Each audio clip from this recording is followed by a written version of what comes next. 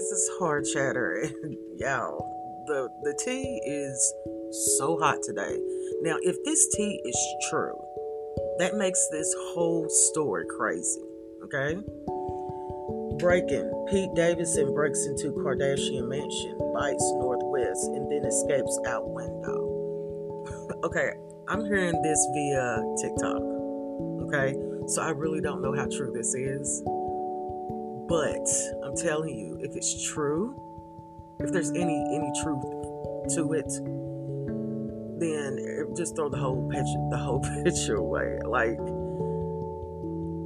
can you imagine if Phantom the idea of something like this happening on any given Sunday?